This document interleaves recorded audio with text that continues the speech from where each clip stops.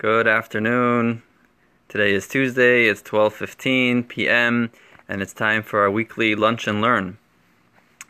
This week is Lunch and Learn number 86.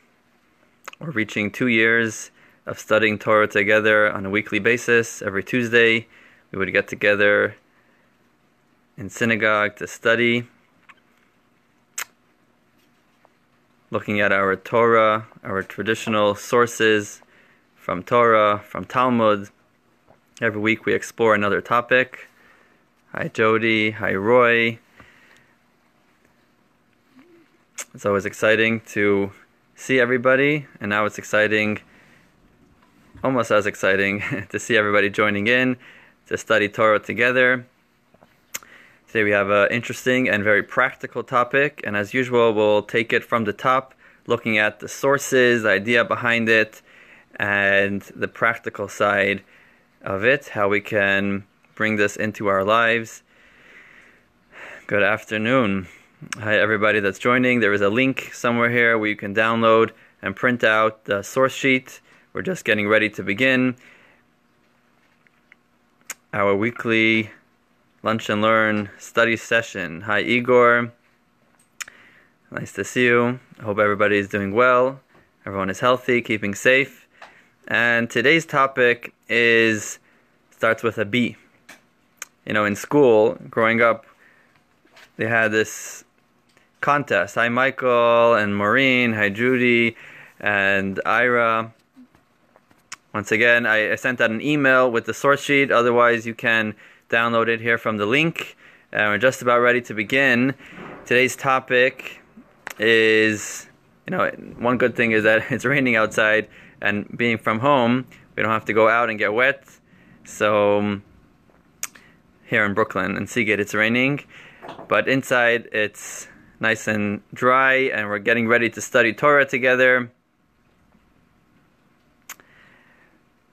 So back in school, we had something called a brachos bee, or bracha. We know bracha is a blessing. A blessing bee was a contest, and we would have to know which blessings go for which things, and you had to know right away. It was really exciting, and we would review and get ready for this contest. Hi Galina. Today's topic is blessings, and blessing is like synonymous with being Jewish. We're in our rituals, in our mitzvahs, we're always making brachas, we're always making blessings, all kinds of blessings. When we go to shul, let's say for a TGI, or we're having a Friday night meal, we wash our hands for bread, and we make a bracha. Al natilas yadayim, we make a blessing for washing our hands. When we make kiddush, we make a blessing over the wine, a bracha over the wine. When we're installing a mezuzah on our doorpost, we make a blessing, we make a bracha. We're putting on tefillin, a bracha. Lighting Shabbos candles, a bracha. Lighting the menorah, a bracha. We give a circumcision to a 8-day-old baby boy, we make a bracha.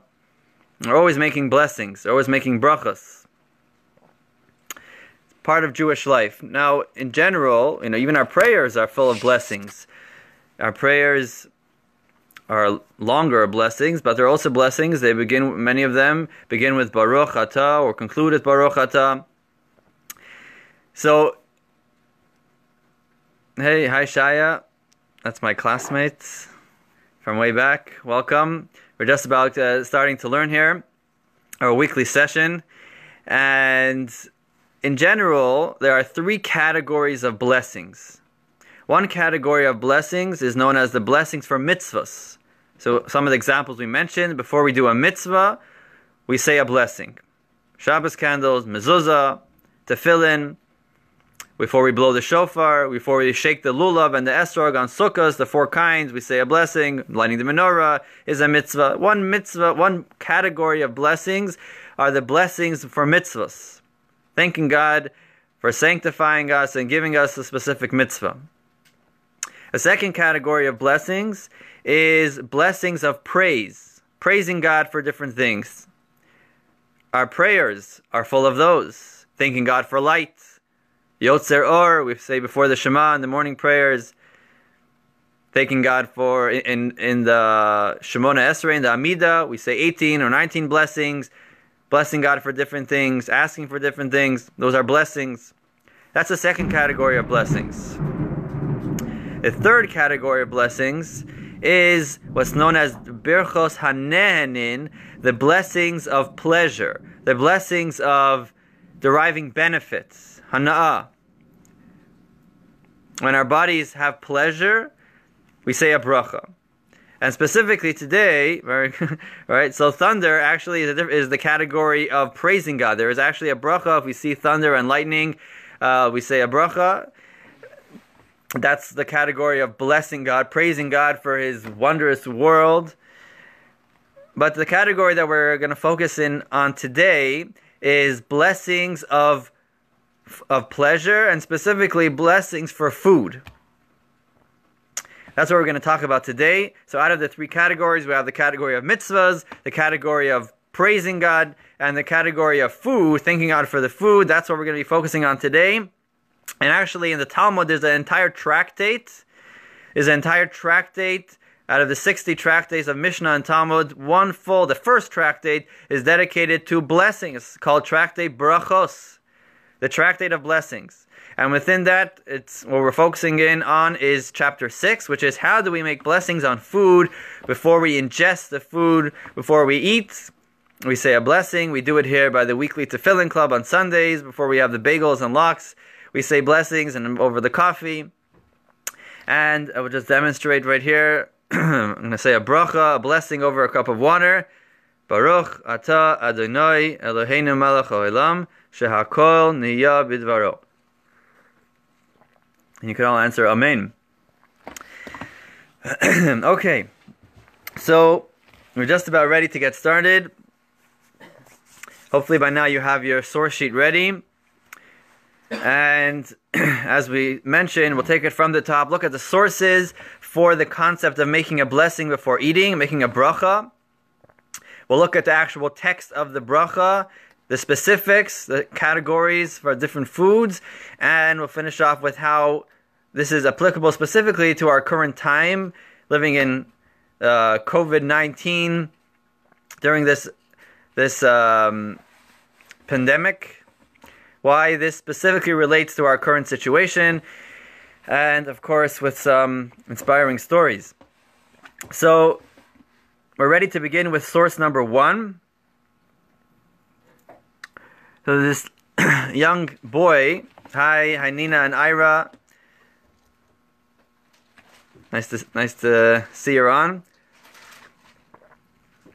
This young boy, he goes to Hebrew school and grew up in a traditional Jewish home. And it's Friday night. He's visiting with his family at grandma's house. And he sits down by the table. He's about 8 years old. He sits down by the table, little Moshe. And as soon as the food is served, he digs in and he takes a big bite. And his mother says, Moshe, you forgot the blessing. Before we eat, we say a blessing. He says, no blessing. Moshe, at our house, always before we eat, we learned in Hebrew school, this is what we do. We say a blessing. If we do it in our house, in grandma's house, we do the same. So Moshe says, no. Only in our house we say the blessing. But we're at grandma's house, and she knows how to cook. We don't need a blessing. But obviously that's not the case. Wherever we are, at home, at grandma's home, even if the food is delicious, we still need to pray and make a blessing. And we're going to learn what this is all about and how it should be done. Hopefully after 55 minutes or so, we will come out more knowledgeable.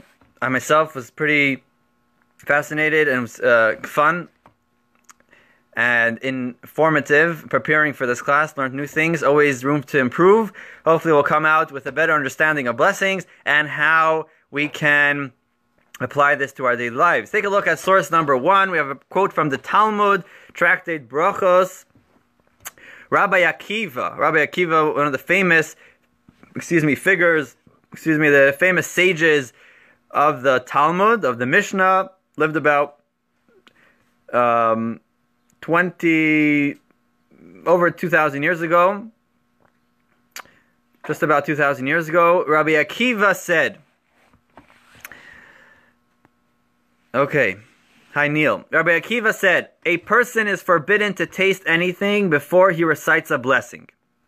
So it's a quote in the Talmud, the teaching of Rabbi Akiva, and it's brought down in Jewish law, that before a person eats, before a person ingests something, puts something into their mouth to eat or drink, a person, even in a little taste, even something, a person should not do that before he, of course, or she recites a blessing. This is equal for men and women.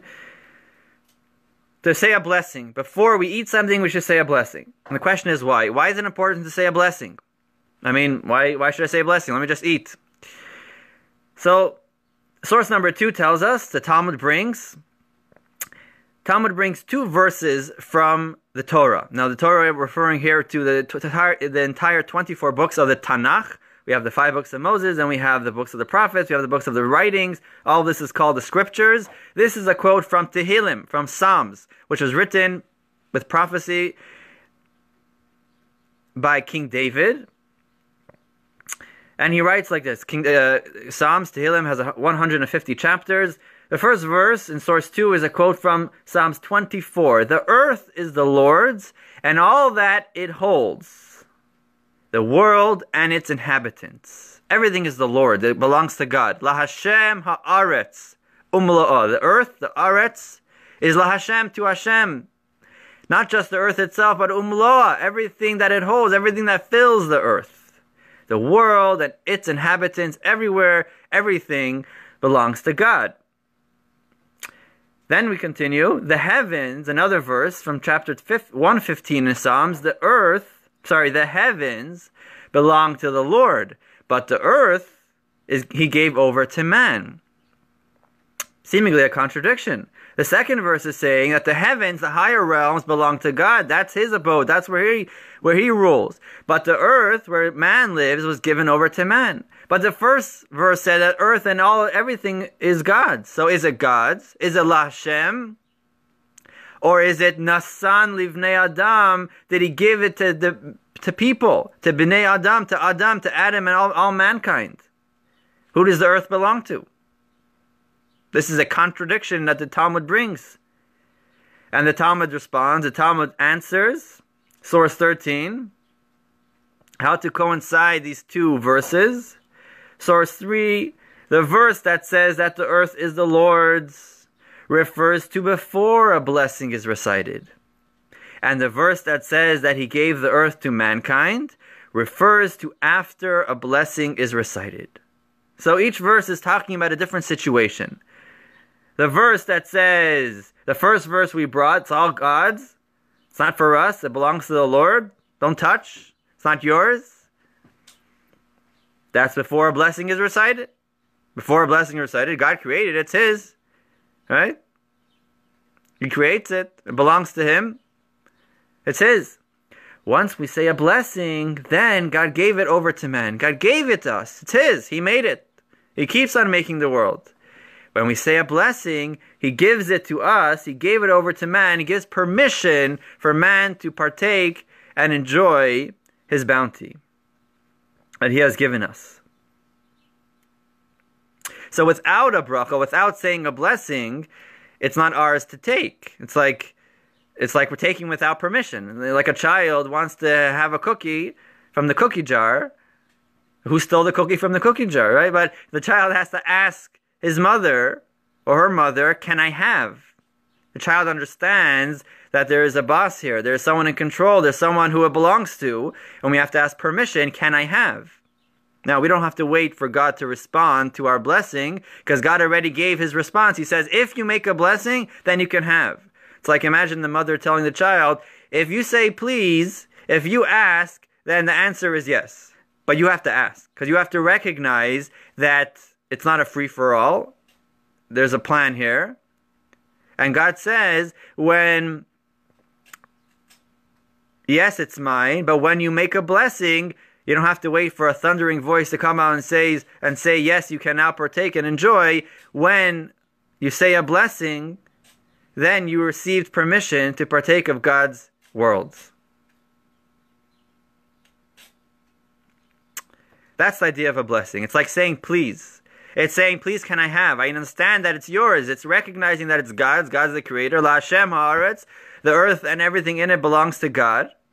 And he is giving it to me. It's a gift from God. God is giving it to me, and by saying, please, can I have, by recognizing, by blessing God and recognizing, Baruch, this is from God, and praising God, blessing God for the food, then we have permission, now we have permission to partake and enjoy it. And with that, the Talmud continues, source 4, anyone who derives benefit from this world without a blessing, it is as if he is guilty of misuse of a consecrated object. What is his remedy? He should go to a sage who will teach him blessings. So it's a consecrated object. Now we have a concept, something which is holy, consecrated, it's sacred.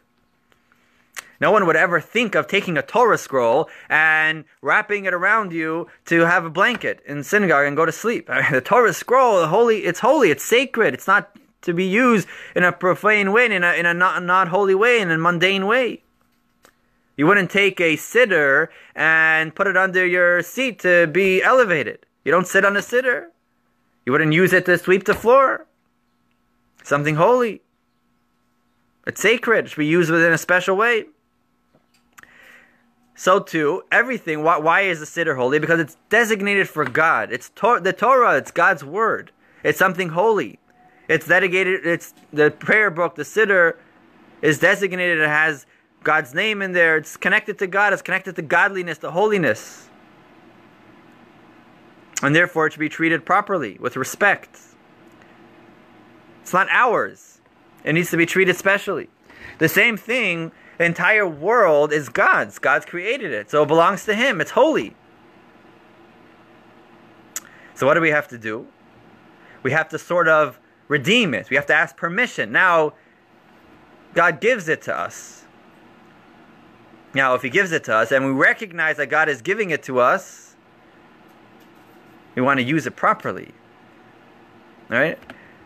If a child borrows a phone, an iPhone, or an expensive phone, smartphone from the parent, the child knows that they better not break this. They better use it properly.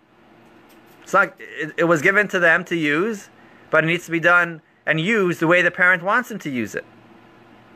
So if we recognize that God, it comes from God, it's given to us, we need to use it properly, and we need to sort of redeem it. You have a concept of what's called pidyon haben. When if a couple has a child, a boy, the firstborn is a boy, then after 30 days, they have to do what's called pidyon haben. It's a ceremony where they redeem the firstborn. Because according to the Torah, the firstborn belongs to God, because God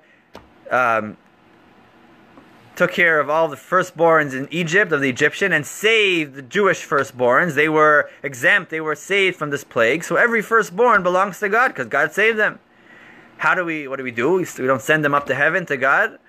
We give them to God's representatives, and they are the Kohens, the Kohanim, the priests that would work in the temple. They were the teachers, the leaders. They spent their days dedicated to God. So the child technically should be given to the Kohen as a gift, but after all, it's our child. So Torah gives us permission to redeem what's holy. This boy is holy. This boy belongs to God. So we give the Kohen 5 silver coins, and we redeem this child back, and the money goes to the Kohen. And similar idea, the Talmud is saying that if someone derives benefit from the world without saying a blessing, they are misusing what's called me'ilah. They're moil. They are being disrespectful. They are misusing something which is holy, which is consecrated. So what's this remedy? The Talmud says, go to the sage, go learn blessings. And that's what we're doing today. We're learning about blessings. We're learning how do we ask permission from God. What is the traditional text? How do we say it? Which foods get which blessing? How is it done? To get permission from God to make use and have pleasure from the beautiful and nutritious, amazing things that God gave us. So just to sum up here, hi Oded, thank you nice to see you. We're learning here, the first idea of a bracha, of a blessing, is recognizing that it's God's.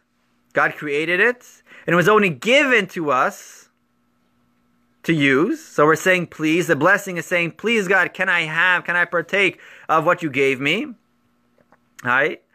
And a second idea of the blessing is really an awareness. It's saying thank you to God, praising God for what he gave us, recognizing, wow, this water, oh my gosh, it's delicious. It gives me strength. It revives me. Where did it come from? It came from God. So before I drink it, I'm thanking God, wow, look what God gave me. So number one, I'm saying, please, can I have yours? Can I have what is yours, you created? And also, thank you. Thank you so much. Wow, look what you're giving me.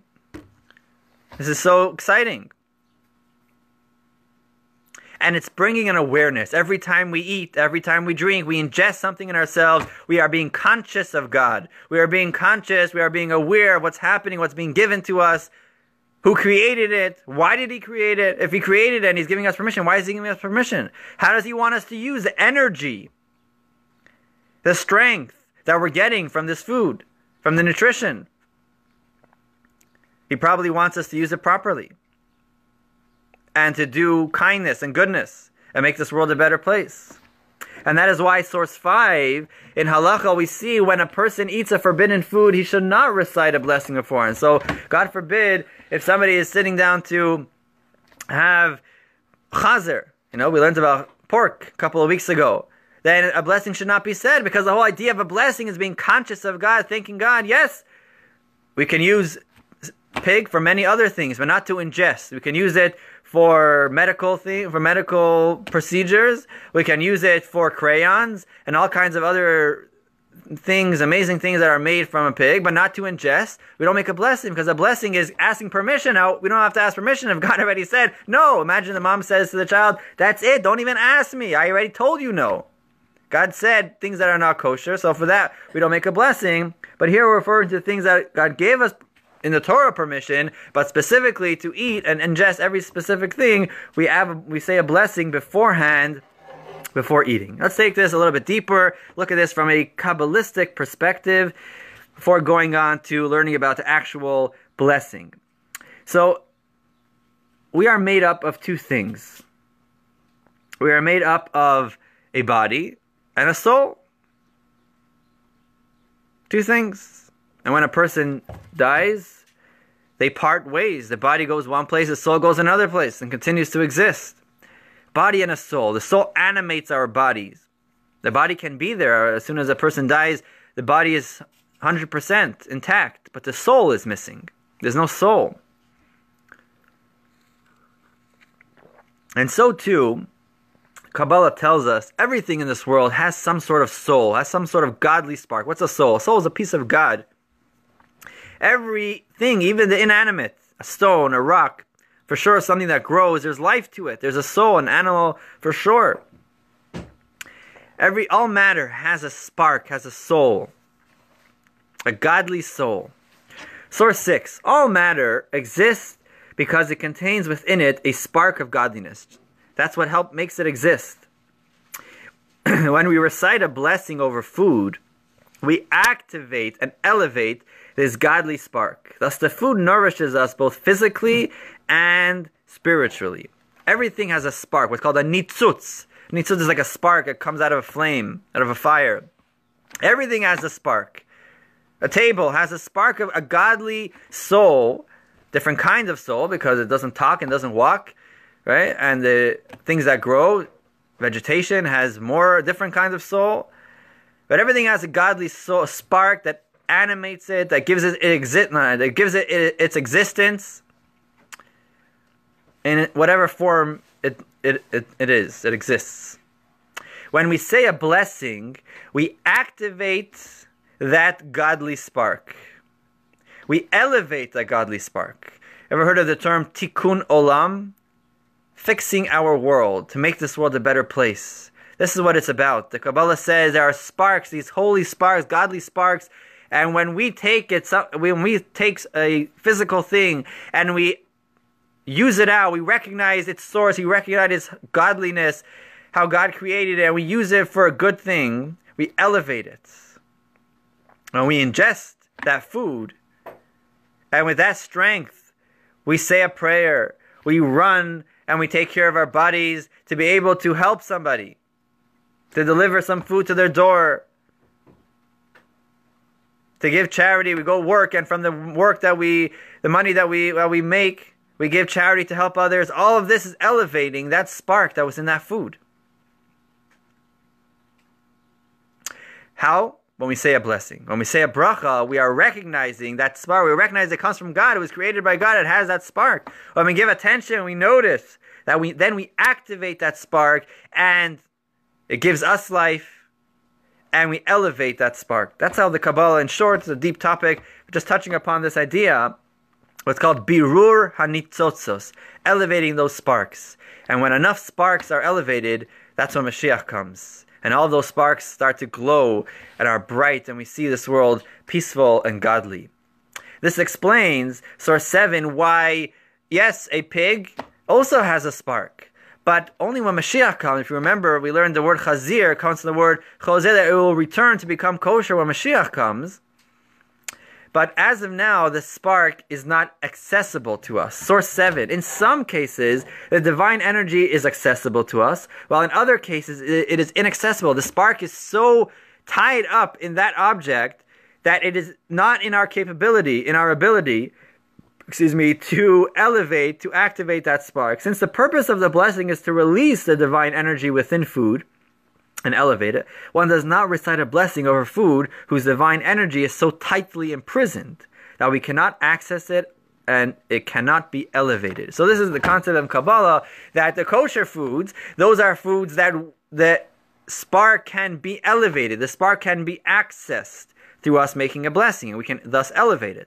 But there are certain things, the non-kosher food, yes, God created it, but for the time being we cannot consume it, and therefore we do not make a blessing on it, because the blessing is about elevating those sparks. And those sparks are so imprisoned, that said, there's no way of sneaking out. There's no way of elevating those sparks. Think of the Hebrew words. How do we say something forbidden? In Hebrew, if Oded is listening, how do we say something forbidden? Tell me if I'm wrong. Asur. Asur. It's forbidden. You're not allowed to. Asur also means asir. Asir means a prisoner. Because a prisoner is tied up. And these spark, when you say this food is asur, it's because the sparks in this food, the godly spark, is tied up. It's not accessible. How do you say something is permitted? Mutar. It is untied. It is permitted. Because this spark is untied, we are able to access the spark that's within this food. So that's from a Kabbalistic point of view, that there's these godly sparks. When we say a blessing, we activate, we recognize the godliness in this food. It nourishes us not just physically, but also spiritually. Those godly sparks give us nourishment. We elevate this godly spark by using it for a good cause. And those foods that are not kosher are not fit for blessing. Number one, because God told us already there's no permission. And number two, the godly spark is so tied up that there's no need for a blessing to elevate that spark. Similar concept you find in many stories, this concept of reincarnation. Not just there is some sort of soul in a food, but there can be the soul of man. A person's soul, after they passed on, can be reincarnated in a piece of food, in an animal. There is such a concept, at least back in the day. So there were these great tzaddikim hundreds of years ago, great holy men, that they would try to rectify, to fix and to bring peace to these souls that were wandering around in different animals and different food items, and to elevate their souls. One particularly was the Arizal, lived about 500 years ago, Rabbi Yitzchak Luria in Israel, who dealt with souls, and he was sort of able to interact, being a very holy man, interact with the souls that were trapped into these things and were waiting. One story that comes to mind, I heard as a child in a song, how there was one man who came to the bar, and Jewish man, and he's waiting for a drink, and they say, "What do you want?" And he, "Whatever you give me, wine, liquor, vodka, beer," and they gave him a drink of beer, and he takes the beer and he drinks the beer, And there was a holy man, a tzaddik, watching him and says, hey, let me tell you a story. He says, there was a man who passed on, and I forget the details, but he was, for whatever reason, needed to be reincarnated a soul, and he came into a barley, into a kernel of barley. And he was waiting that he should fall into the hands of a Jew and do a mitzvah, say a blessing over him, and then his soul will be elevated and be able to go to eternal peace in paradise, in Gan Eden. And he's waiting, the farmer comes and harvests cuts the barley, and he's waiting. Hopefully a Jewish person will buy the barley, and the whole story how the barley is made into flour, and he's waiting, and finally a Jewish man owned a tavern, buys it, and he's waiting, buys the flour and puts it into the beer, and he's waiting, all these different customers coming to the tavern, non-Jewish people, all kinds of people, and he's hoping that a Jewish man will come and elevate his soul. And he wounds into a bottle of beer, and he's waiting to see who's going to get him, who's going to drink him. And the beer is given to a Jewish man. He's so excited. Finally, a Jewish man. He'll say a blessing. I'll be elevated. And that soul was in your cup. And he forgot to say a blessing. And you never know whose soul it is. Maybe it's your grandfather. Maybe it's your father. And he says, and the man realizes that day was his father's yahrzeit. And he figured, yes, it probably is his father. A whole story. But we see that there's such a concept that when we say a blessing, we are elevating the spark in the bar, in the actual food, in the bear. But there is such a concept in the Kabbalah, talking about reincarnation, of even the soul of a human, after living, can be reincarnated in a food. And you never know what you're accomplishing with saying a blessing. Saying a blessing, up in heaven, the angels are dancing, listening to every blessing that a Jewish person makes. Even a Jewish child makes a blessing. Continuing on to section number 2, we have 4 sections here. Now we know a little bit about the source of a blessing. It's a halacha, it's brought into Talmud. The idea of a blessing is recognizing, asking God, we recognize it's yours. Please can we have, thank you for what you gave us, being conscious of the source of the food. Then we have permission to ingest the food. What is the actual bracha? What is the text of the bracha? So what we're going to focus on, as we said before, the bracha for food before eating. There are some blessings after we eat. We're focusing today on blessings, on brachas before we ingest the food. And every bracha starts with 6 words. Baruch Atah Hashem Elokeinu Melech Haolam. Those are the 6 words. Where that starts every blessing. Where do these blessings come from? Who made the text of the blessing? Take a look at source number 8. The text of it all, the text of all the blessings was ordained by Ezra and his courts. It is not proper to alter it, to add to it, or to detract from it. Okay? If you're listening, you can just say yes in the comments. I want to get some feedback here. Just talking to a screen. If you can just type in yes if you're listening, so we can feel like we're talking to each other. The text of the blessings was ordained by Ezra. Ezra was a Kohen. He was the leader of the Jewish people. Okay, thank you. Ezra was the leader of the Jewish people about 2,400 years ago during the Second Temple era, known as the Anshe Knesset Hagdol, the men of the Great Assembly. Ezra, thank you, Jody, ordained, they put together the text of the blessings. Now, those blessings, the wording of the blessing is very exact. It is not proper to alter it, not to change. You know, I don't want to say Baruch, I want to say something else. No, the exact wording of the blessings are important. It is not proper to alter it, to add, or to detract. These are the blessings. This is how it should be said. They contain within it lots of meaning, even beyond what we understand. And when we say those words, we utter those words, they have lots of meaning. Thank you, Galina. Source number 9. There are 6 different blessings. Today we're talking about 6 blessings that we say prior to ingesting food or drink. 6 different blessings, each beginning with the same 6 words. Baruch Atah Adonai Elokeinu, and I want to say God's name, Melech HaOlam, which translates as, blessed are you, Lord our God, King of the universe. And concluding with a few words related to the type of food eaten. That's the last 3 or 4 words of the blessing. We'll be talking about describing the actual food or drink we're eating or drinking. But the beginning is always the same. And we're going to talk about here the beginning of the blessing, Baruch Atah. Baruch means bless. Baruch. A bracha means a blessing. Baruch Atah. Atah means you. Hashem, God Elokeinu, our Lord, you are blessed. Now, we're giving God a blessing. Maybe we give a friend a blessing. The Kohen gives us a blessing. We're giving God a blessing. God needs our blessings. Us people, God needs our blessing. So that's not really what it means. What it means is not that we are blessing God, giving God a blessing. We are, as we see in source 10, interesting.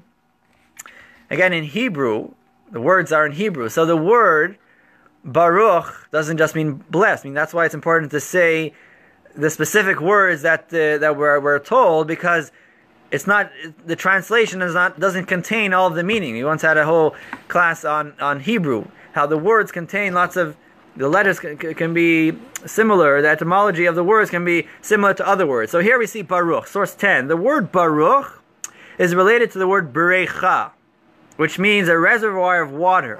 A pool in Hebrew, you go swimming to the Berecha, to the pool. A reservoir of water. Water is a source of blessing. Baruch comes from the word Berecha. Baruch means, God, you are a pool of water. You are a source of blessing. Not that we are saying, God, I'm giving you my blessing. No. Atah, you, God, you're Baruch. You are blessed. You are the Berecha. You are the source of all blessing. Just as water goes from the ocean, the water goes and waters and gives life to the ground and makes things grow and gives us nourishment and to animals and so on. God, you are the source of all nourishment, of all life.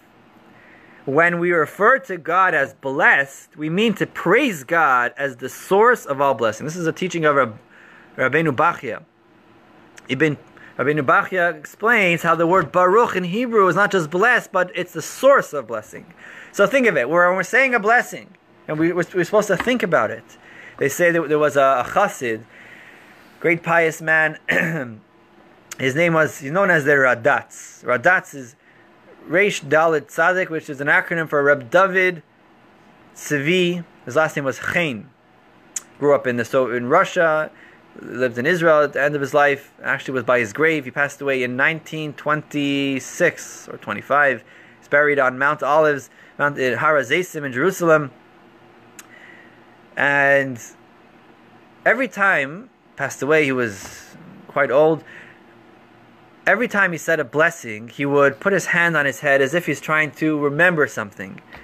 And they asked him, why do you do that? I mean, you're saying blessings for years. You have to remember the blessing. And he said when he was 12 years old, he was in a private audience with the third Chabad Rebbe, the Tzemach Tzedek. And he told him, 12 years old, you should stop being a child. Whenever you're ready to say a blessing, take a moment to meditate and think about who you're going to bless. You're talking to God. Baruch Atah, we're saying you, God. We're not even talking about God in third person. It's like we and God, we're friends. We have a relationship. You, God, you're blessed. You are the source of blessing. We're talking to God. So take a moment before we take a drink, before we eat something.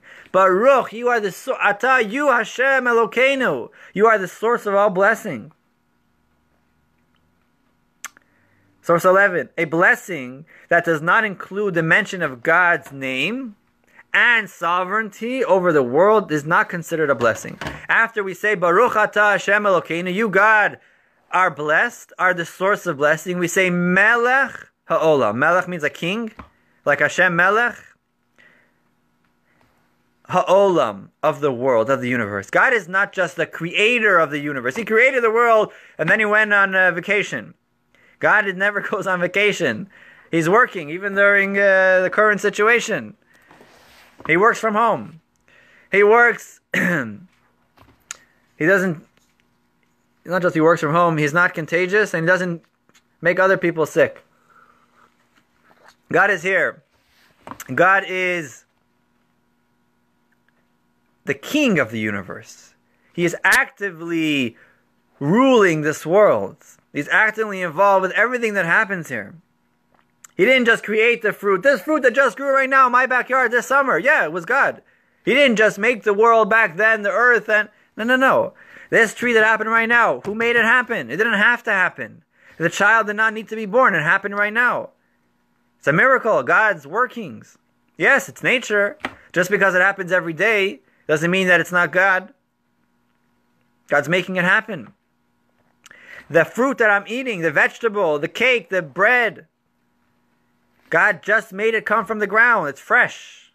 God is Melech HaOlam. And if we miss out those words, we're missing the point. Because the whole point of the blessing is to recognize that now it's God's. La Hashem, the first verse said it belongs to God. He's giving us permission to use it because it's His. This thing that just grew, it's also His. He's the Melech HaOlam. And that's why if we miss out those words, we don't say God is the King, His sovereignty, He's ruling over this world, then that's not a blessing. That's not enough. We're not just praising God. We're not just blessing God. We're recognizing that we're being conscious of the fact that this thing right now is a gift from God. And therefore, I should use it properly. Final source, turn the page on source 12 for this section. All the blessings may be recited in any language, provided one recites a translation of the text ordained by the sages. So we mentioned that the text is important. So if we have to translate, if someone does not understand Hebrew, and it's more comfortable saying it in English, it can be done, but it should be done in an exact translation, although some may be lost, but the exact translation, not changing the order or changing things around. So we need to contemplate, we need to meditate when we say a blessing, these words, we're talking to God, we don't just mumble it over under our breath. It's not just for children to say a blessing, also for adults. And when we say a blessing, we are accomplishing loads. One of the great Hasidic Rebbes was Reb Levi Yitzchak of Barditchev. The Barditchev Rav. He lived in Barditchev. I believe it's in Ukraine. Igor, correct me if I'm wrong. I believe Barditchev is in Ukraine. And Reb Levi Yitzchak lived over 200 years ago. Great man, very pious. When he would make a blessing, you can imagine he did so with great fervor. And he was a shochet. He was a ritual slaughterer. He was holding a chicken in his hand. And as we mentioned, one of the categories of blessings are before we do a mitzvah. And actually, before we slaughter a chicken or an animal to be eaten, hi Jack, welcome, Jack. Before it's slaughtered, it's a mitzvah to slaughter and do it in a kosher way, as we discussed in a previous lesson, how the slaughter is done, generally at least. We say a blessing. Maybe not over every single one, but a blessing is definitely said. And he got so into the blessing, he was meditating, and it took him a long time to say each word of the blessing. By the time he finished the blessing, the chicken was gone. So, hi Gail. So it's not, we don't necessarily have to be Reb Levi Yitzchak and the food is gone and the food is rotten by the time we finish the bracha. The time they finish the blessing, the food is cold. But we should still take a moment to think for a second. Who am I talking to? Who am I blessing? Who am I making a blessing? What is the idea of a blessing? I'm asking God, please, can I have some of your bounty? Thank you. Praising God for the amazing world that we live in and being conscious that the strength that I get from this food should be utilized and channeled properly. So let's move on to our third section here. Let's get a little practical. The food blessings themselves. As we mentioned, we're talking about the food before we eat, before we ingest. Not thanking God for the beautiful house we live in or other things. We're talking about eating and drinking. There are 6 categories. If you just joined, there's a link here you can download to follow along. We're at source number 13, and we're going to split this into 2 parts. Hi, George. Nice to see you. We're studying here the Weekly Lunch and Learn. We're studying about blessings. So we divide this into 2 sections out of these 6 categories. Now, it doesn't mean that every food we have a separate blessing for. We have 6 categories of food. So, if I'm eating an orange, we don't say a special blessing for an orange. Thank God for making the orange, and thank God for the pear, and thank God for the cake. We say we have categories. Each category, if it fits into that category of the 6 categories, then that's the blessing that we that we make. Now, it's important that we don't just thank God for everything. Baruch atah Hashem, thank God, King of the universe. That doesn't suffice, because imagine your wife made supper, made dinner, and you just say, oh, thank you. That was great. You always make great dinners. Or you say, oh, this chicken, you made it really good. This chicken was something special. How did you make it? Where did it come from? How do you spice it? Did you fry it? Did you bake it? Go into the details. This salad was really yummy. So we're thanking God. We're pointing out the specifics. And it's not just for God because He needs to hear our thank you, but it's for us to recognize where it came from. It came from God. It was given to us, and how we should utilize the great things, that the great world we live in, to be thankful and utilize it properly. So 3 of these 6 blessings are more general blessings, and the other 3 are more specific categories. The first 3, we'll say it first, and we'll look at it inside. The first category is things that grow from the tree, so fruits. All fruits, so it's apples and oranges and pears and nectarines and peaches and plums. All fruit, well, not all, but generally things that come from a tree, avocados and figs and dates and grapes and grapefruit, all fruit that grow from a tree. We'll see soon a little bit an exception, but generally things that grow on a tree are all that category. They have 1 blessing. The next category are things that come straight from the ground. Yes, the tree also comes from the ground, but the way God made these trees, once these trees are here, the trees can give fruit every year. Every year, the same tree gives apples. Growing up, we had a plum tree in our backyard. The same tree. It lived through the winter. The branches were there. And the next year, new plums appeared. So, we're thanking God for trees, for the food that He gives us on trees. The next category is things that come from the ground. Vegetables, generally vegetables, so cucumbers, even tomatoes, comes from the ground. What else? All, carrots and potatoes and sweet potatoes and zucchini and eggplant, all things that grow from the ground. Generally vegetables have their category. They have another blessing. That's category number 2. Category number 3 is everything else. Everything else, which is fish, chicken, meat, cheese, eggs, juices, water, all drinks. Saying Al L'chaim on some Smirnoff or vodka, liquor. Those are, or even apple juice, because it doesn't look like an apple anymore.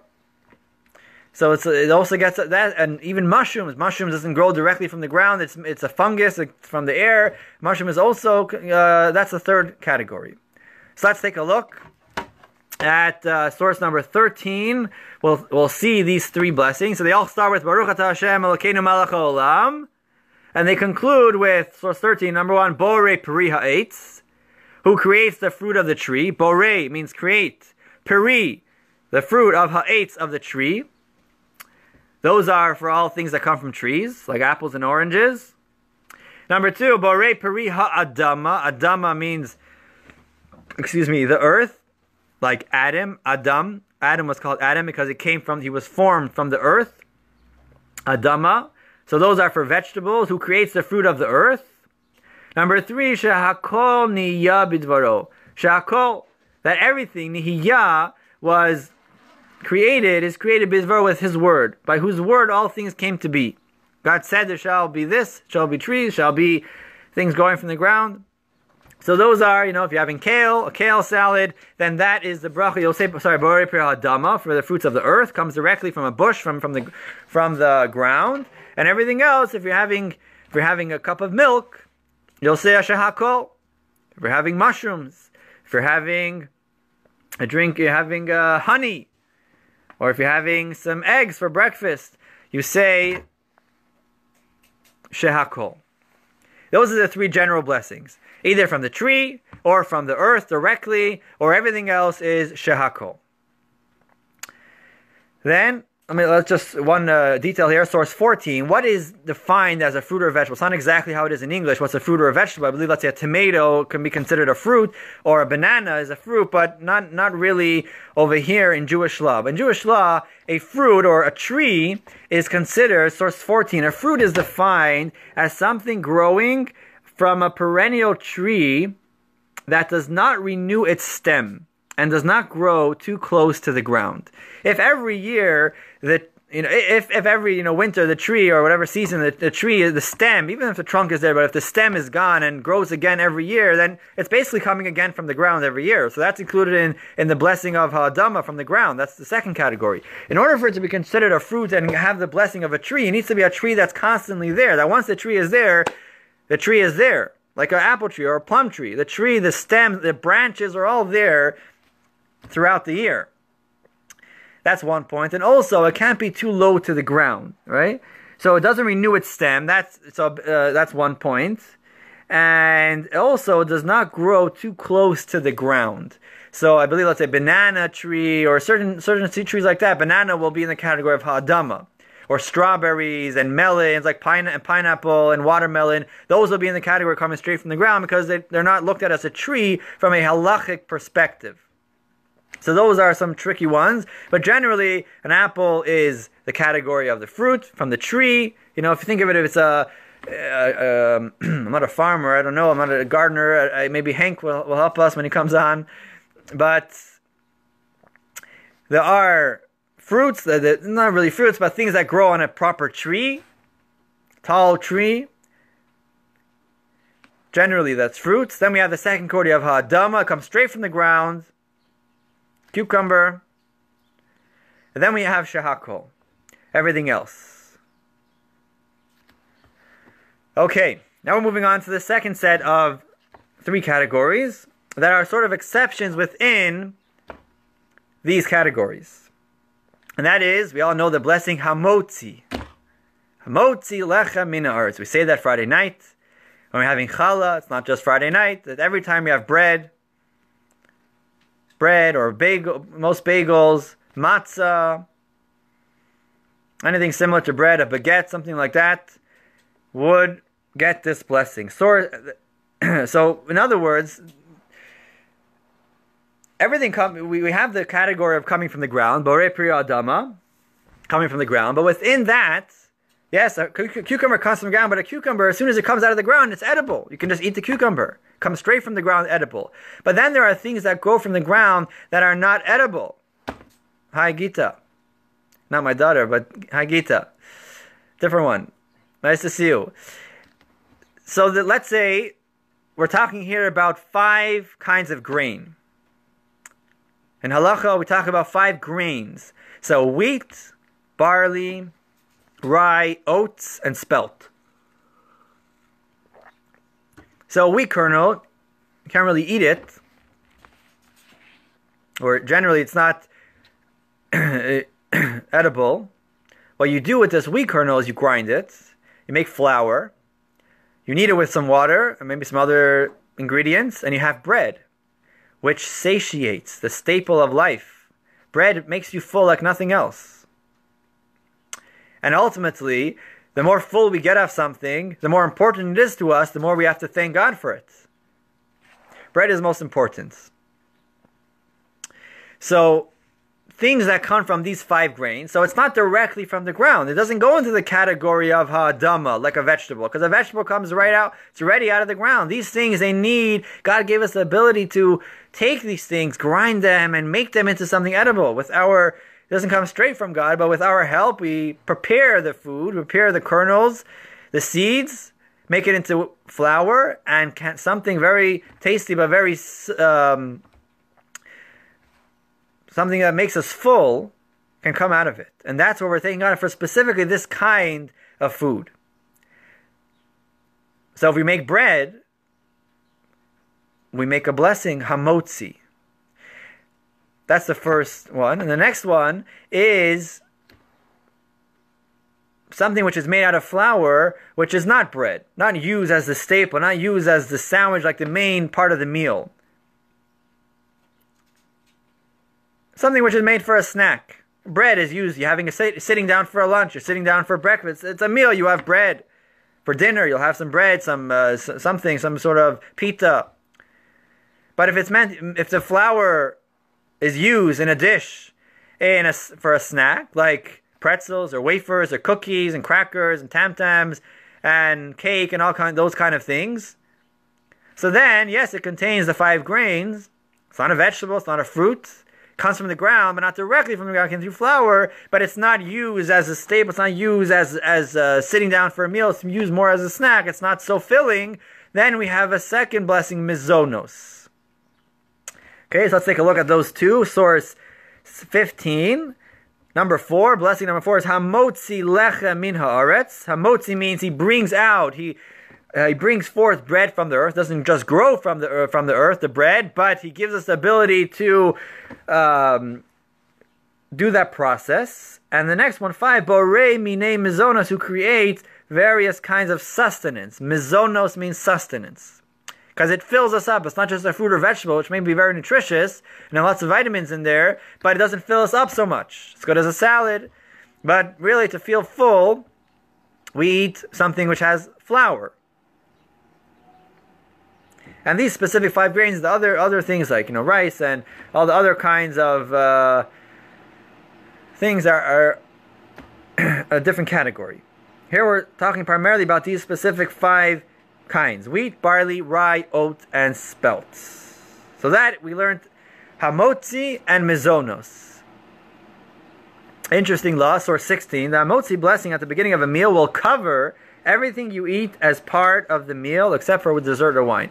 Since the main food is bread is what sustains us, especially back in the day.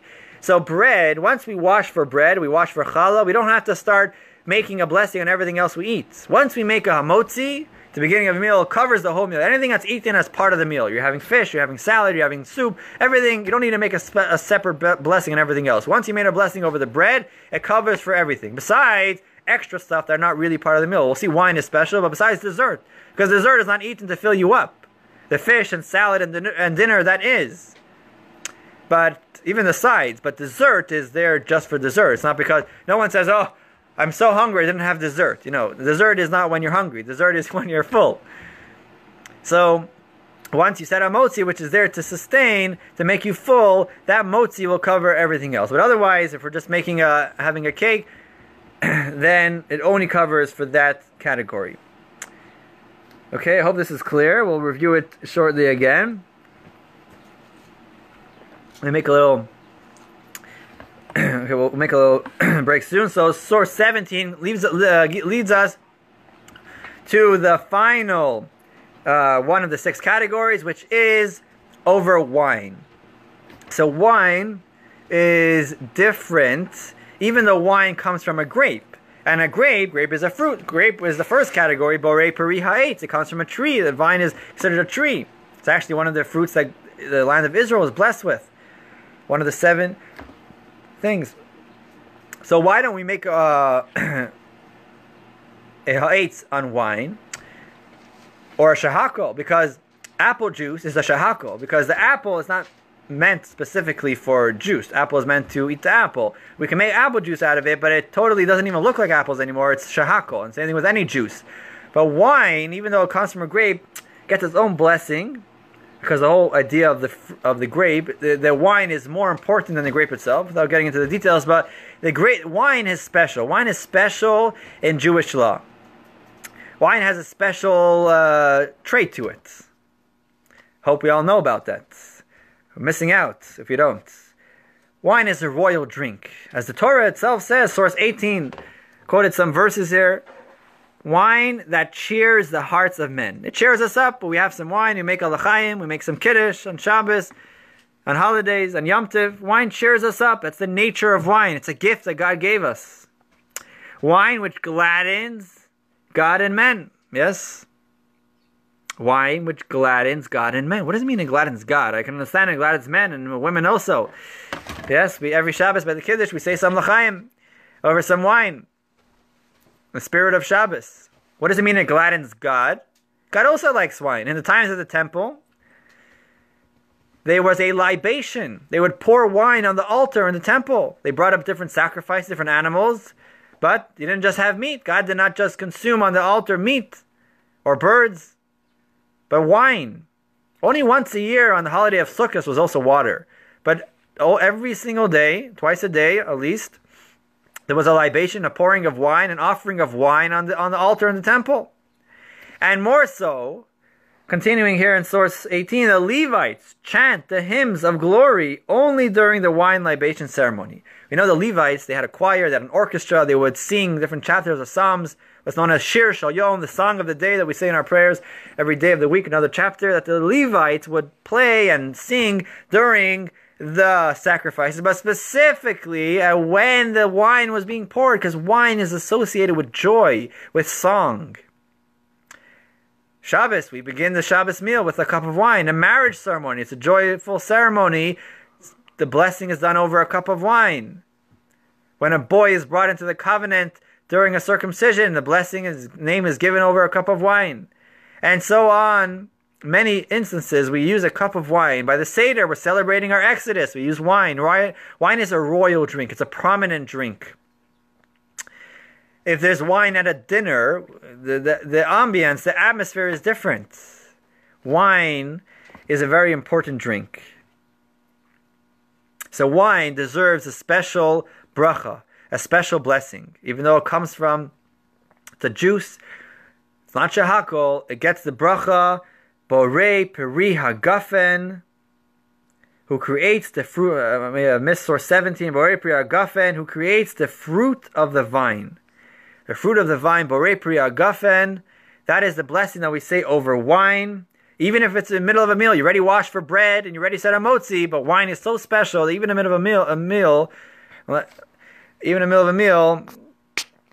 we say the bracha, Borei Peri Hagafen.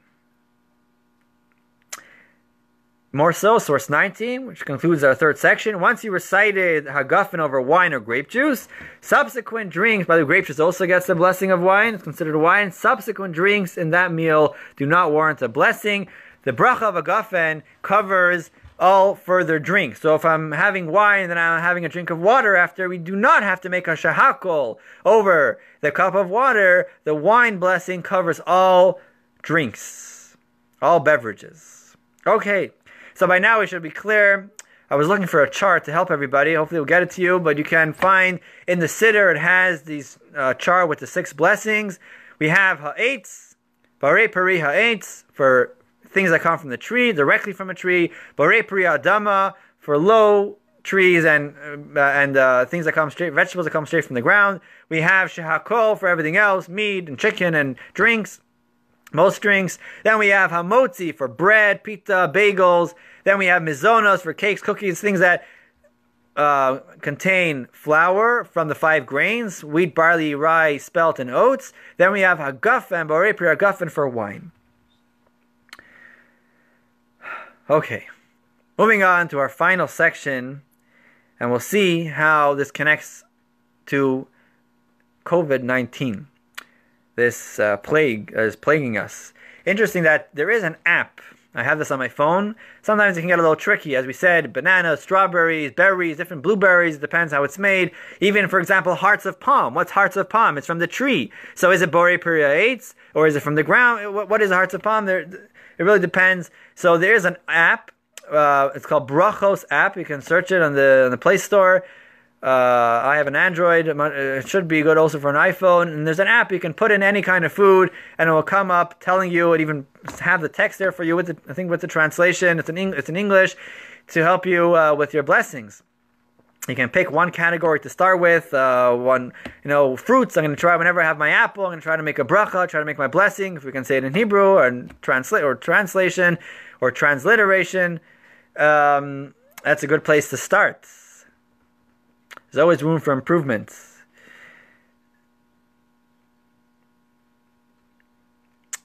Saying a bracha is invalid. The value is infinite. During the 1980s, my Rosh Yeshiva, my dean of my yeshiva, when I was studying in yeshiva in Toronto, Rabbi Wagner, actually, he got to send him a complete and speedy recovery. He's going through a challenging time right now. Akiva Gershon ben Rachel, ben Basya Rachel, I believe that's his name. Studied there for 5 years, and he told me a story. It was in the early 1980s, and the Rebbe, the Lubavitcher Rebbe, was not well. Things were going on. It was a tense time, and people were writing letters to the Rebbe, and the Rebbe usually would respond. The Rebbe wasn't responding. It was a serious, tense time, and I'm not sure exactly what was going on then. Whether in Israel the situation was serious, and the Rebbe was speaking at his talks, the Farbrengens, we need to increase in doing mitzvahs and improving, adding light to this world.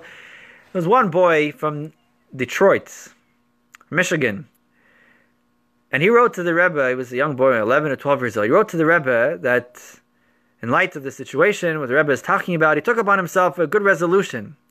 Every morning he says his blessings, the morning blessings in the beginning of prayers, thanking God for our souls, thanking God for our eyes. There's a series of blessings, not quite the category we're talking about here, but blessings nonetheless. And he used to say them by heart on his way to school. He would walk to school, and on the way he would say them from memory. You know, he say them every day. He knew them by heart. And in light of what the Rebbe spoke, he took upon himself. He's writing to the Rebbe, a 12-year-old boy writing to the Rebbe. This is 1980s leader, great rabbi. He writes to the Rebbe that he's taking upon himself to say the blessings at home from the siddur. He's going to say it slowly, looking inside, word for word, and more concentration. He's saying the blessings anyway, but he's going to say it with more concentration. Be more careful about saying the blessings.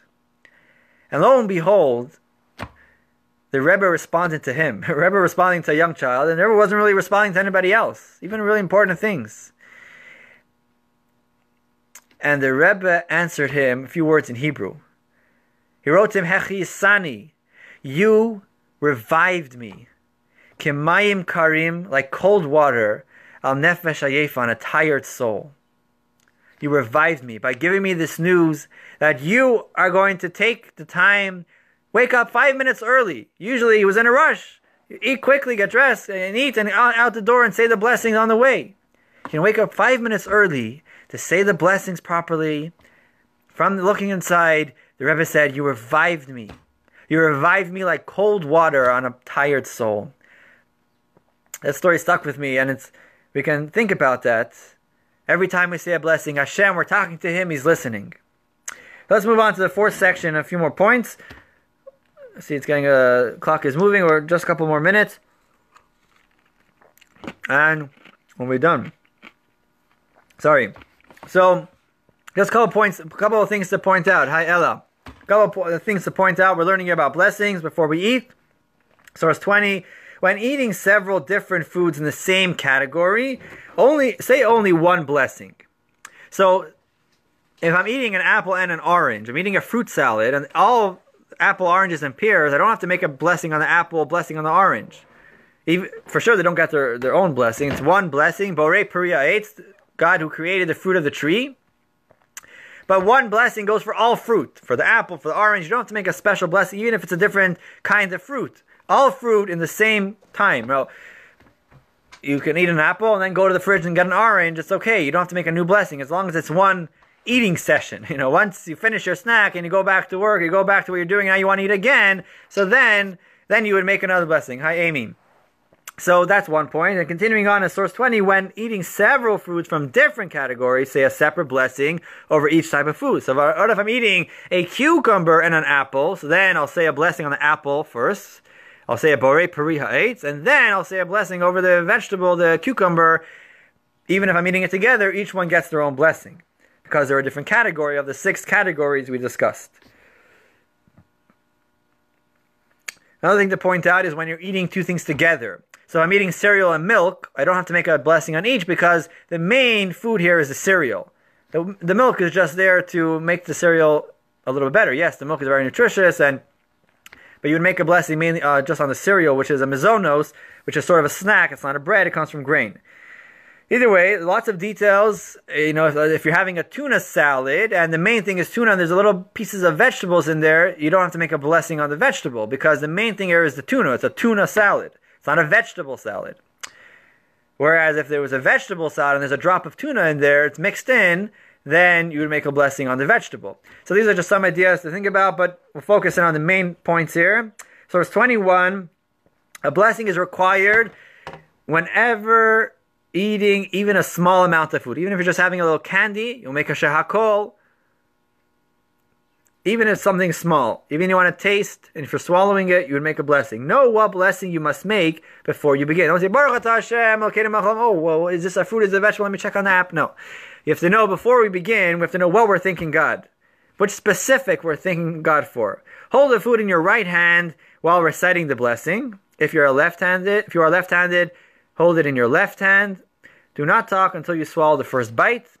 Like in shul, we wash our hands for our motzi. Also, any blessing of the 6 categories, when you make the blessing, we should not talk. We should not talk until we swallow the first bite. Even if it's in our mouth, it's not nice to talk until we finish the first bite. So the blessing sort of went on that first bite. So I'm going to make a little demonstration here. I have a wafer.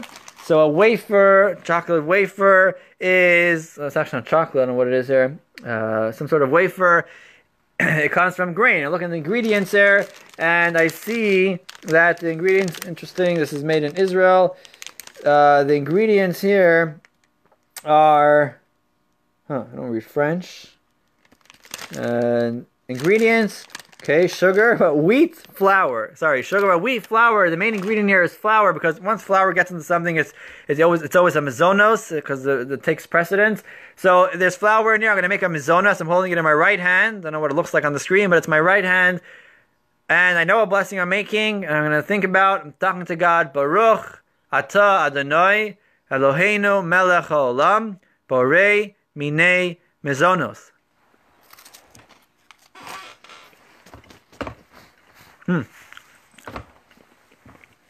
Okay, that was yum. Thank you, Hashem, for making this world an amazing place where I can take some wheat and make it into a delicious wafer.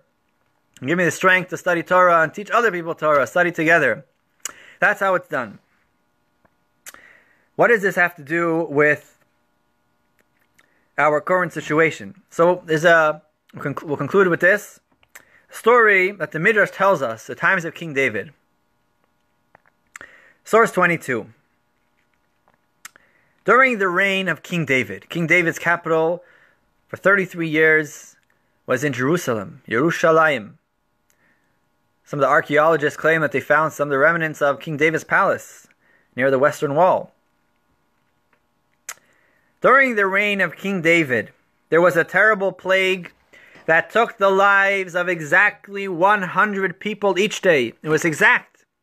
100 people was accounted for. 100 people were taken during this plague. The rabbis at the time perceived, there were prophets then who were able to perceive the plague's spiritual cause and instituted the practice of reciting 100 blessings per day. The plague immediately stopped. This is recorded in the Midrash Tanchuma. And from this, the Talmud learns out, source 23, and it's brought down in Jewish law, code of Jewish law, a person is obligated to recite 100 blessings every day. There were about 100 people dying every day. King David instituted with the rabbis then, every single day we shall bless God, recognize, being conscious of God 100 times a day. Now, they don't have to all be foods on blessings. We said there were 3 categories of blessings. There's blessings for a mitzvah, blessings for in our prayers. And actually, if you count it up, if we pray 3 times a day, morning, afternoon, and evening, those blessings, those prayers themselves come to close to 100. Or, there's 19 blessings in the Amidah prayer, which is done 3 times a day. That itself is, 54, 57 blessings. And you have a meal, you wash your hands, you say the blessing on the hands, and you have to say the blessing of a motzi. And if someone goes to the bathroom a few times a day, there's a blessing after that. The morning blessings, thanking God. So it's not something that we usually have to worry about. but it's something which shows us the importance. That's why actually like on Yom Kippur, where we're fasting and we're not eating, so we're always careful. So we were missing some blessings to add to 100. So that's why we make a blessing over B'samim. We'll smell something, and every time we smell is also a blessing. So there is such a concept, and we find that making blessings helps for a plague. Immediately, when they instituted, they started, the people of the city began to make blessings, 100 blessings a day, that was linked to 100 people. They were able to stop the plague. Saying blessings, especially in our times, saying blessing, recognizing, being conscious of God, being conscious that God is the blessing, God is the source of all blessing, asking God for permission for His consecrated world that belongs to Him, giving us permission to use it. And when we are conscious of that, when we are aware that everything is from God, we will be more inclined, we'll be more inspired and focused to use the energy properly, to do good things. It's not my energy, it's not my world, to do with what I want, do with it how I please. We say thank you to God. We recognize God's kindness to us, and we're more inspired to be better people, to use the world around us properly, and to say a bracha, to say a blessing as much as we can. Hopefully this was informative, inspiring. The 6 categories of blessings. As I mentioned, you can download the app, Barachos app, to help you with your blessings. Take one step, one category, one kind of food. Whenever you have a drink, whenever you have wine, to say a blessing. Whenever you have bread. Like 6 categories of food blessings. Take a small step. How I'm going to incorporate this into my life, to be more aware, to be more conscious of what's going on around me. That was today's topic of blessings, baracha. And I give all of you a bracha, a blessing. We should all be healthy. We should all be well. We should all continue to grow in our connection with Hashem. And as a community all together, we should be safe, we should be healthy, and as we say, gesund und stark, strong and healthy. If anyone has any questions, any specific foods, now is a good time to ask. Don't be shy. Lots of books.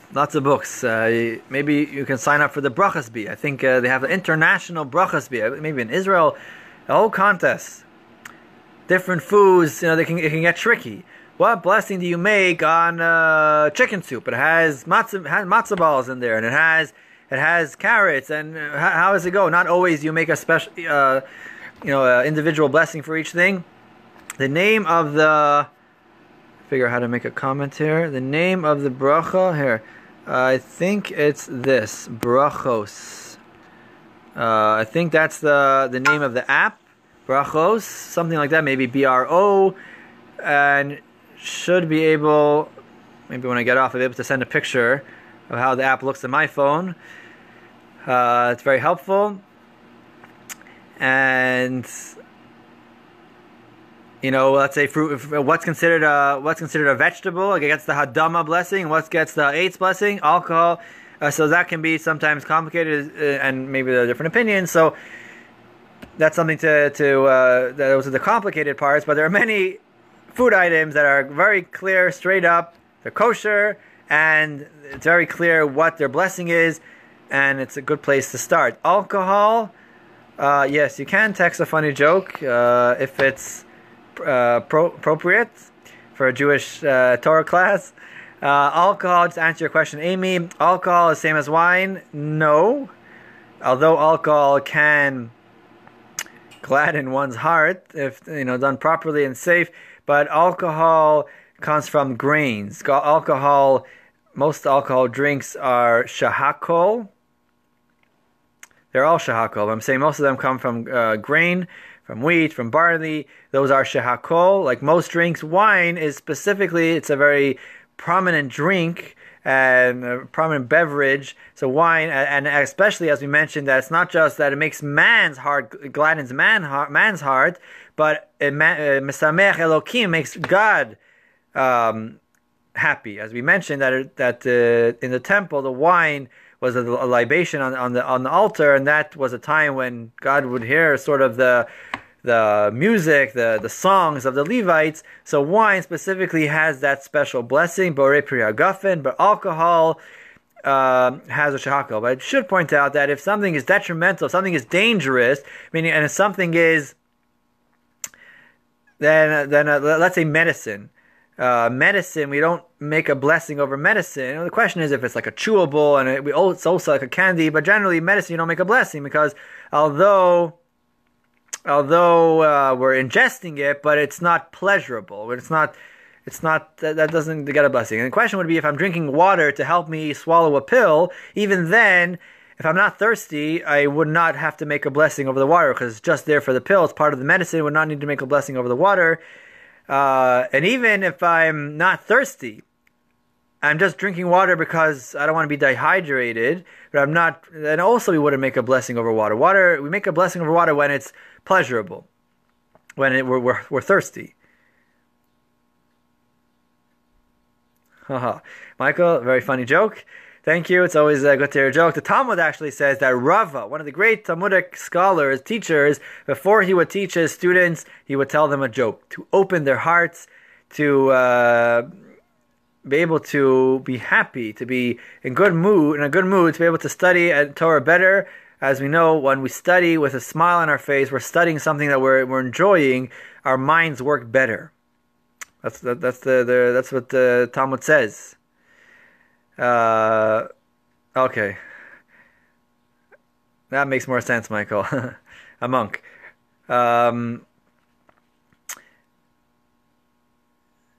So that's about blessings. And the other question, so alcohol, as you mentioned, yes, alcohol would be a shahakol.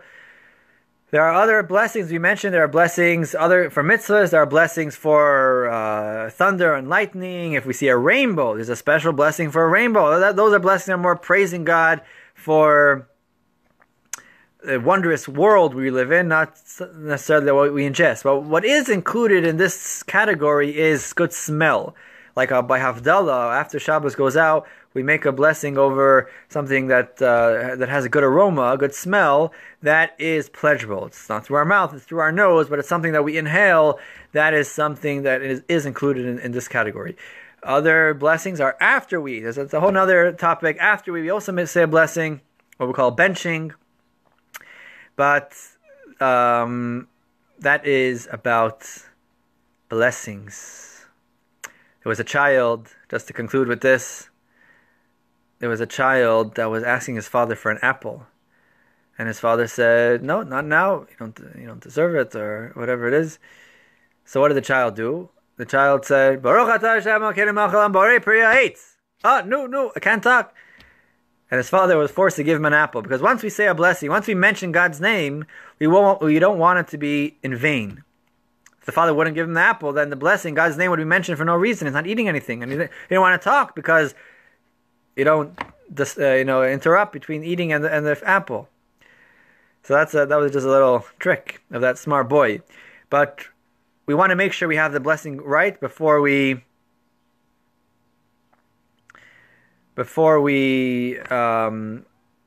say the blessing. We don't want to say the wrong blessing and then have said God's name in vain. But if it does happen, for whatever reason, one said a blessing, the wrong blessing, the incorrect blessing, rather, then we would say Baruch Shem Kivod Malchuso L'Olam V'ed. Just like we say right after we say the Shema, we say Baruch Shem Kivod Malchuso L'Olam V'ed, which means that we're praising God's name. You mentioned His name, we praise God's name. I'm not sure what you're referring to, Amy, so I can't really respond. But that is about blessings. Once again, you can download the app.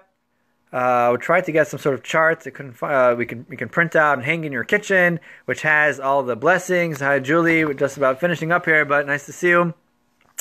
You can print out a chart with the 6 blessings in your kitchen, and when you're sitting down for breakfast, dinner, or lunch, or for a snack, or on the fridge, you can have a chance to say the blessing, say the bracha, It's not a long thing. It's not a prayer. It's 10 words, 9 words. The first ones we all familiar with. Baruch atah Hashem Elokeinu melech haolam. And then just a couple of words. So marijuana cookie, I'm not familiar with it, but if it's a cookie, meaning if it contains, if it's, I'm not sure if it's medical, if it's just purely medical and there's no good taste, you're not enjoying it, then generally we don't say a blessing over medicine. But if something has a good taste to it, like a chewable, like for kids, they have vitamin C or something which has a taste to it, it's also like a candy, and I believe that we do say a blessing, because we're also having it as a candy. Like a Ricola candy for a cough, something you would make a blessing, it's also enjoyable. Now, if a cookie, so that's, I'm not sure what this cookie idea is, but if it's there for enjoyment, now it depends what the ingredients is. Marijuana is a plant. It would probably be a, it's like sort of leaf. I believe it would be a adama. Tell me if I'm wrong. But we have to check it for bugs, probably. I'm not so familiar. Oh, both taste good and medicine. So if you're also having it for the taste, then you have to make a bracha. If it's a cookie, meaning if it contains flour, from the 5 grains, then it automatically gets the bracha mizonos. So maybe marijuana, I'm not getting into the debate here if it's should be legal or not, but if it's being done, let's say, properly, there's no medical issue here, no danger. Let's say it's being prescribed. I'm not so familiar with this specific thing, but if it's a cookie, which means it has flour from the 5 grains, then it automatically assumes the blessing mizonos. As we mentioned, just like hamotzi, because anything which has flour, that's the most sustainable. It gives us the most feeling of becoming full, then that gets flour. So besides, let's give an example here. So let's say I have, it's not just a cracker, which a cracker is really mizonos, but even something which has some flour. I have like a pie, and everything in there is a vegetable, but the pie and the bottom crust is part of we want it there, and you would make a mizonos on the whole thing, because once there's flour there, it takes the cake, it takes precedence. Excuse me. Unless the flour is just there to sort of hold it together. So let's say you're having like a kugel, like you're having what do they call it? A little pie, just a vegetable. And you're putting a little flour in, or just to keep it together, the consistent, it should be thick. Then you wouldn't make a mizonos, because the flour is not there for taste. It's just there for, to make the consistency thicker or for the color.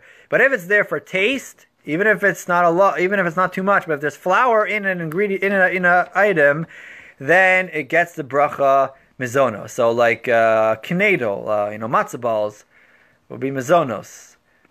Even if it has other things in there, some eggs or other things, it'll be mizonos. And other examples, I'm not a cook, chef, but those are in the kitchen. You say if something has flour in it and it's there for taste, then it gets a mizonos. So this cookie, maybe it has something that grows, but if it also has flour and it's there for taste, then it would be a mizonos. So there are lots of examples we can talk about.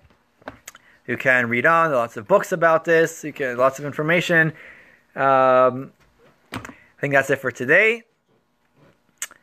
Have a wonderful rest of your day. See, the sky is cleared up. You see, we studied some Torah, and now you can go enjoy some fresh air. Have a wonderful day, and we'll see you back hopefully soon.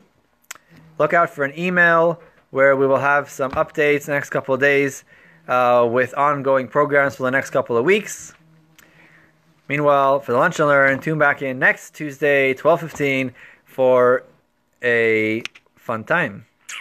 Sei gesund and stay blessed and make blessings.